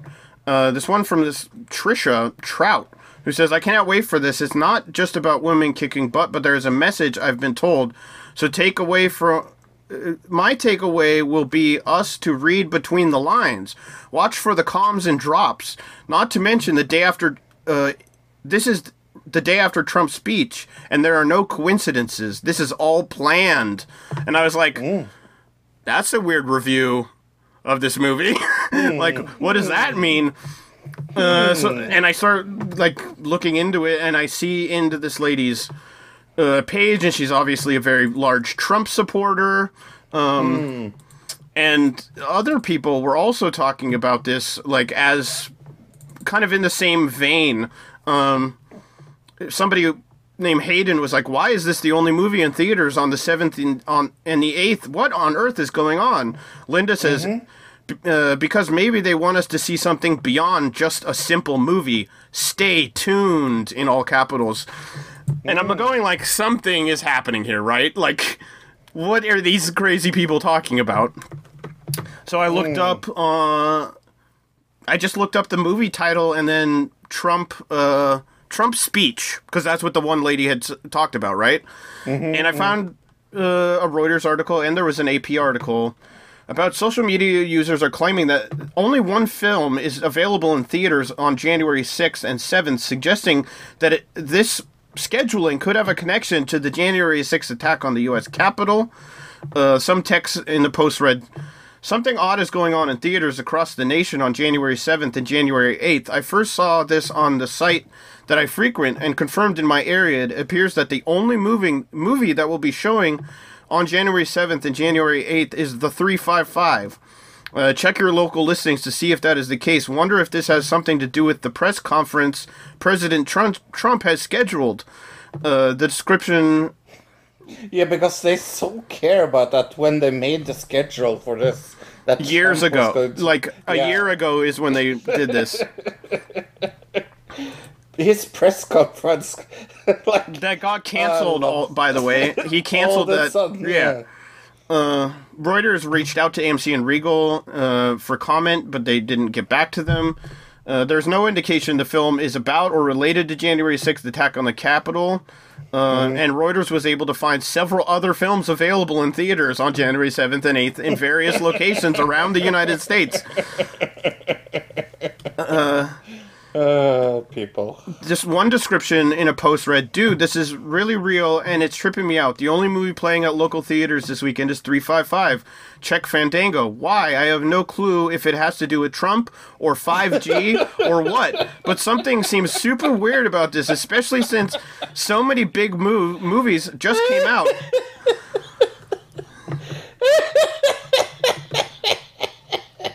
Because remember last week we covered that 5G got postponed? Yes, I do remember that, yes. Another thing that I was reading, I don't think it's in this article. Well, no, it was in the thing that I read about from Trisha on Facebook. She says,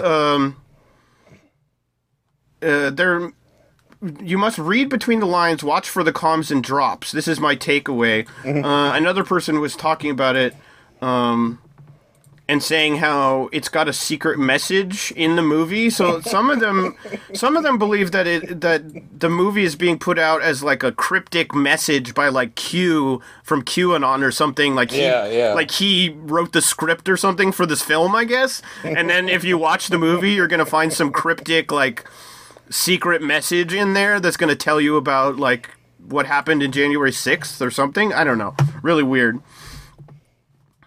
So let's watch the audio trailer for 355, the most conspiracy theory movie of the year.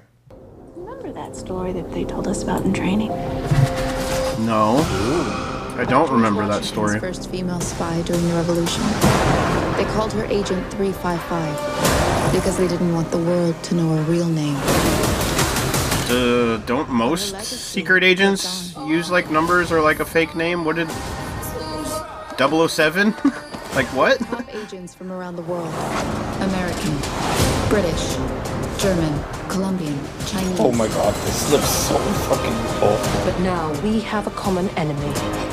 They can start World War III.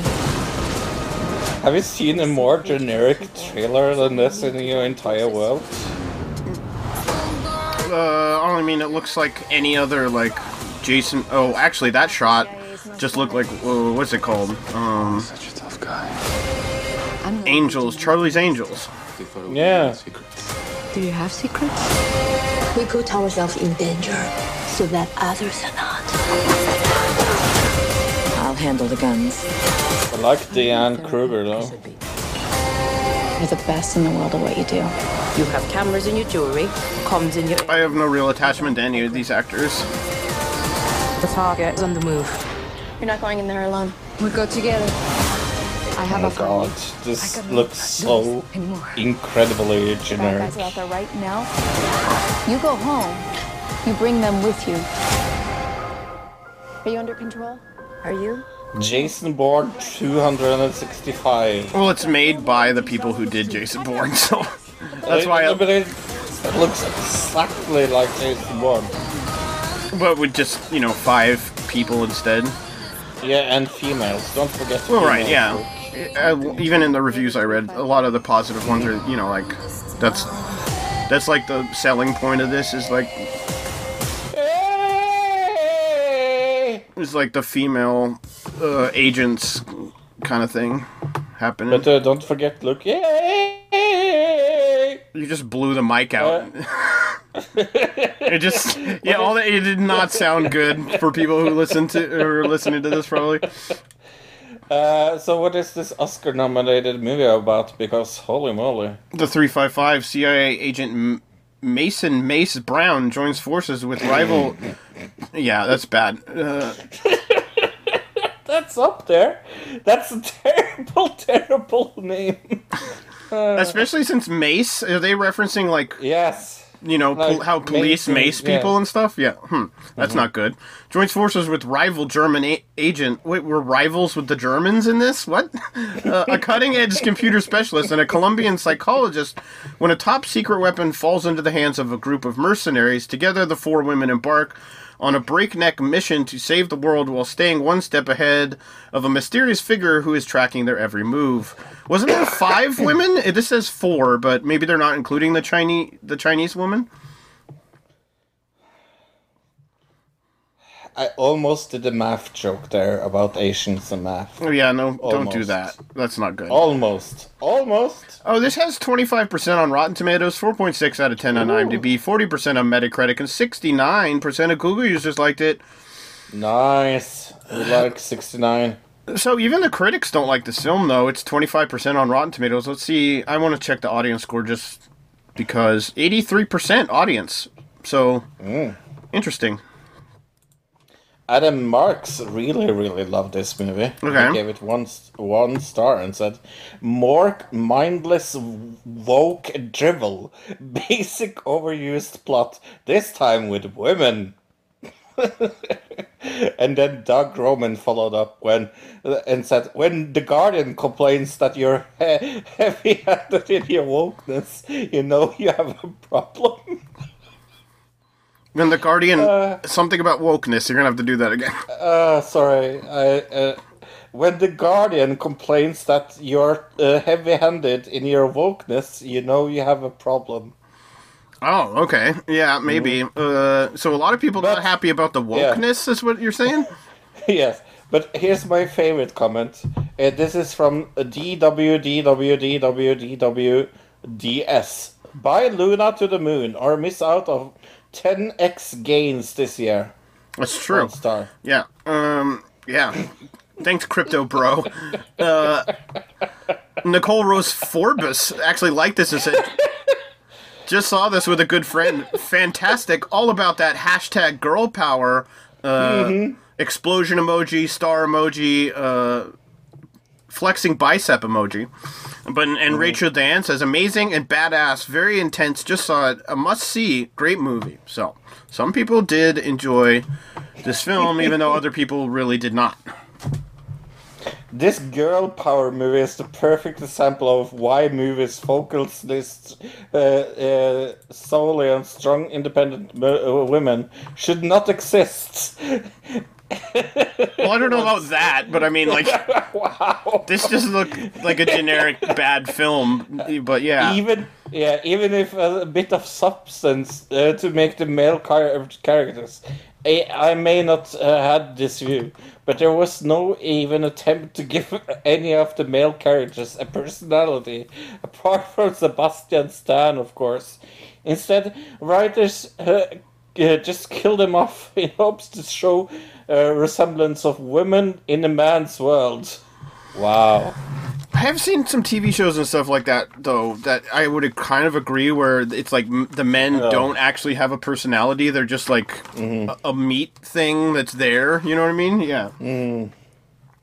Well, also coming out this month or this week even, is The Kindred. I have heard that is a good horror movie. Woman suffering from amnesia pieces together the events that led to her father's suicide, only to be haunted by the ghost of children that she began to suspect were murdered by him. This has a 4.7 out of 10 on IMDb, a high 73% on Rotten Tomatoes, a 3.5 on Movie Insider. 60% of Google users like this movie, with April Pearson. I like her. See, for me, a group of thieves break into a luxurious, secluded mansion. Sophia is house-sitting. Sophia, a visually impaired former skier, must rely on Kelly, an Army veteran living across the country, to help her fight back. Oh, I see. She's blind. Okay, that sounds interesting. It's got Laura Vandervoot, Skylar Davenport, Jessica Parker. It's got 6.1 out of 10 on IMDb, 76% on Rotten Tomatoes, 3.5 out of 5 on Movie Insider. Yeah, I mean, that sounds all right, actually. The last one is American Siege, a Bruce Willis movie I have heard so bad things about. That has a 3.8 out of 10 on IMDb. That's pretty amazing to have 3.8 out of 10. That's up there. 2 out of 5 on Common Sense Media. 50% of Google users like this movie. An ex-NYPD officer turned sheriff of a small rural Georgetown has to contend with a gang of thieves who has taken a wealthy doctor hostage. Wow, generic plotline, said someone. It's got a generic, like, poster, too. It's two guys, one with a gun, American flag behind them. Yeah, very generic looking. Apparently, I'm reading a thing from Cinema Blend. 355 is basically a remake of the first Mission Impossible movie, is what and they detail how all the plot points are basically personal ties are used as an ultimate liability, a dead member in their gang, the old camera in the glasses trick. They like go through all the things that are the same about the two movies. That's funny. Yeah, that's funny. Yeah, The Kindred is up there. What the movie I think I want to see C for Me, actually. Okay. That sounded interesting, and I wasn't going into it thinking it was going to be interesting sounding. So, coming next week, news of the week, TV and movies that we've seen of the week. Eurovision, we're going to start, yeah? Again, yeah. I mean, we did one Eurovision song. We done Bulgaria. But I assume there's been a few that have come out at this point, right? Yeah, next week we will do Albania and Czech Republic. Okay, and have more come out other than that? No, okay. Not so far. So we're not sure if we'll keep doing it every week, but we're definitely going to do it next week. How I Met Your Father, episode 1. Yeah, so we should maybe talk about this to the audience. So there's 2 episodes that's coming out on the day before the podcast. Right. Tuesday next week. Right.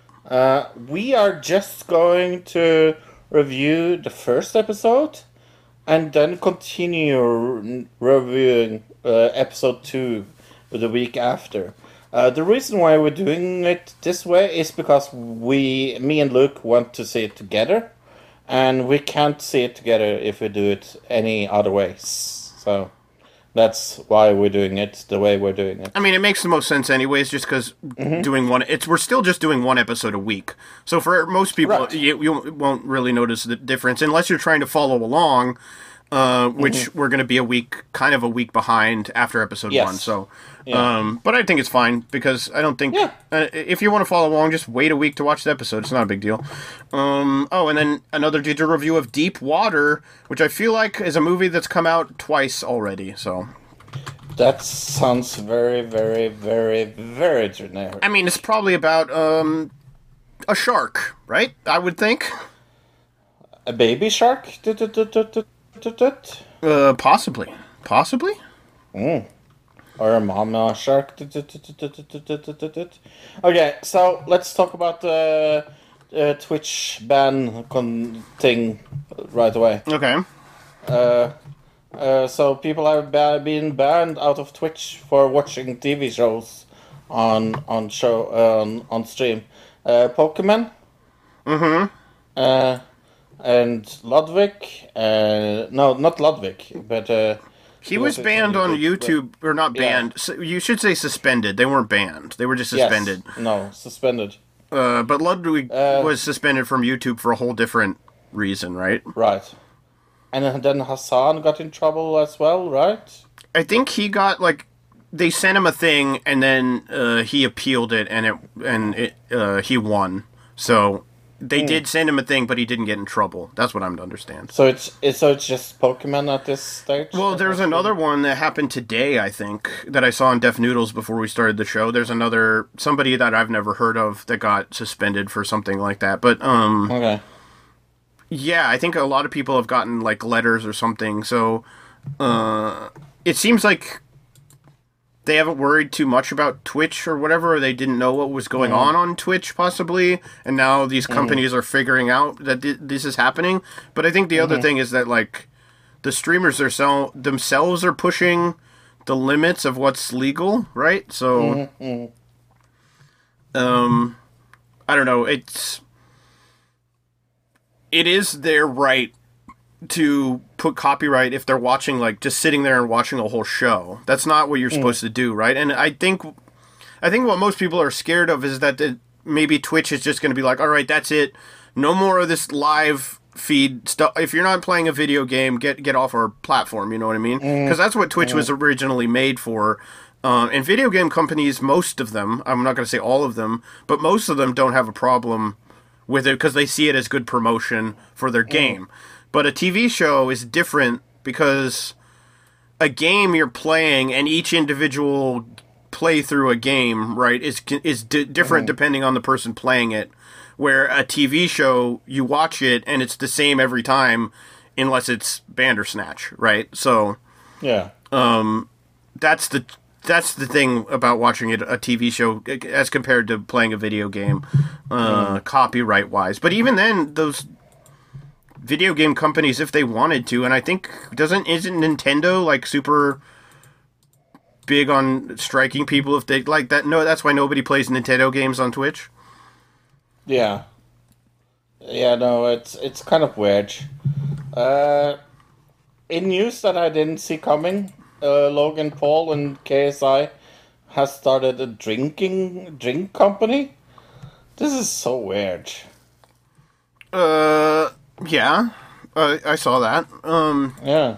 That's not weird, I guess. Like, if they feel like they can promote the brand, and maybe the idea is that they want KSI to promote it in the UK and Logan Paul to promote it in the US. I don't know. It doesn't look like... I saw the can for it, and it looks like the most generic energy drink ever. Like, nothing I'd want to actually, have. Yeah. But I guess I just find it a little surprising because they're supposed to hate each other. Oh, that. No, well, yeah, that's all hype. Yeah. It's all pro wrestling. You know, boxing is, a lot of the, like, build up for, like, MMA and boxing isn't real. It's just build up to hype up the fight. The Channel 5 interview with the QAnon shaman. The shaman, yeah. So good. Like, how is how is Andrew Yeah. Callahan of Channel 5 News the only person to be interviewing Yeah. this guy? He's not getting interviewed by any like major news outlet. You know what I'm saying? Like, yeah. so weird when you really think about like, oh my gosh, what are you doing today? See what? Okay, so ladies and gentlemen, I'm a little tired. So my me moving my hands just a little like I'm like flapping my hands all over. Sorry. Yeah, you need to put your hands under your butt and keep them under there. Keep them. Just sit on your own hands. Okay. Yeah. Sit on my hands. Okay. Did you see the video that was going viral? Probably not. I didn't send it to you. I don't think I might have. The one people were claiming that 5G blew up people's heads in Israel, or people were like, "Oh my gosh!" No. I think the wording was spontaneously combusting, which we did as like a main topic a long time ago. There was like a, I want to say it was a TikTok, but I could be wrong. Oh no, it was a Twitter thing going around showing like a video, and but people debunked it because the video actually shows somebody getting like hit in the head by tear gas by like Israeli police, I believe. Oh, wow. So it is a kind of a gruesome video, and people were sending it around saying that Israel turned on the 5G and people's heads were exploding. It was like terrible. Oh wow. Yeah. You know, I don't know. I'm assuming it's just somebody trying to troll conspiracy theorists, probably. H3 TV came back this week. That was nice. Well, H3 TV is like this channel they used a tiny bit for posting when they did some Twitch content. They posted it on this H3 TV channel, and then they kind of abandoned that channel, and now Ethan is just kind of making random videos on there. Not really any. It seems like he's just doing whatever he feels like talking about that day or whatever. Has he posted anything today? I know he did 2 yesterday. Yeah, he did 2 yesterday. The kindergarten teacher, that was interesting.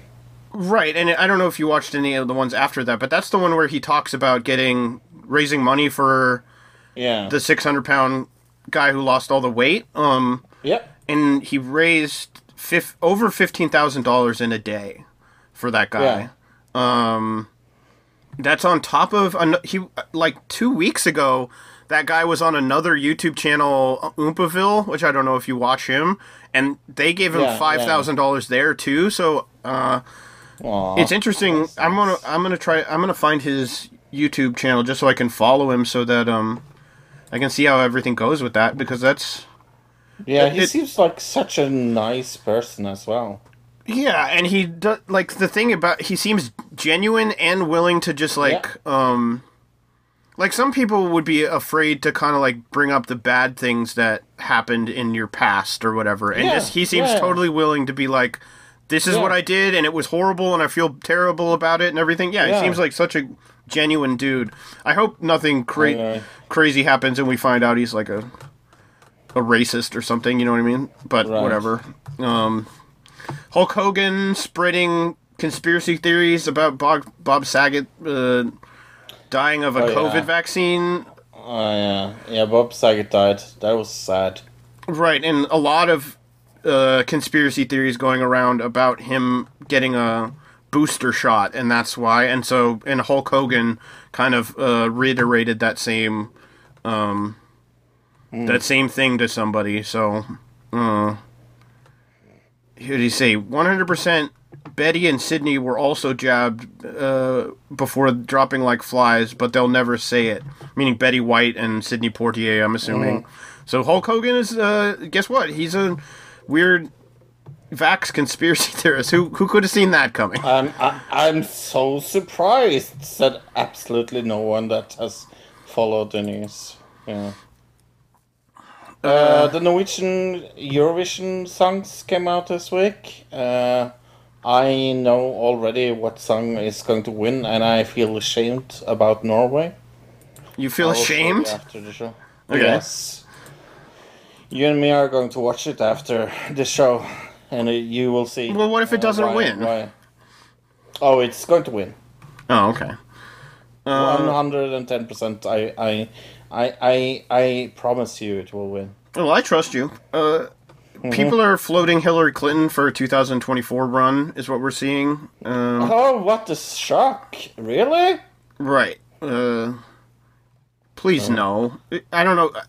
That's just it. They would do that, wouldn't they? The Democratic Party would totally run Hillary again and expect to win. Like, yeah, that's not a good idea. No. I guess the last thing, like, as far as internet drama and beef, unless you have anything else. No. The Island Boys, Bryce Hall is like challenging the Island Boys to a boxing match. Not one of them, but both of them at the same time. I guess a tag team match, maybe? Yeah, I saw that. I don't think it's going to happen. Funny, though. I think it's all just made up silliness. Yeah. It's funny. It would be hilarious to watch. Any of those boys, I would love to see them get in a fight with somebody, I guess. I'm an island boy in an island world. They can't even sing. Well, some people really like it, apparently, like some of their stuff, so I don't know, but, because they have other actual songs that aren't just like the meme. But they, apparently, I think it must have been on actual television. Somebody showed a video of them to Snoop Dogg, and he was not impressed. That was another thing that happened this week. Snoop Dogg saw them and was like, no. Okay, is it time to say goodbye? I think it's time to wrap it up. Okay, time to say goodbye. Goodbye, everyone. Goodbye, everybody. Bye-bye, everybody. Another digital citizen. Another digital citizen. Another digital citizen. Another digital citizen.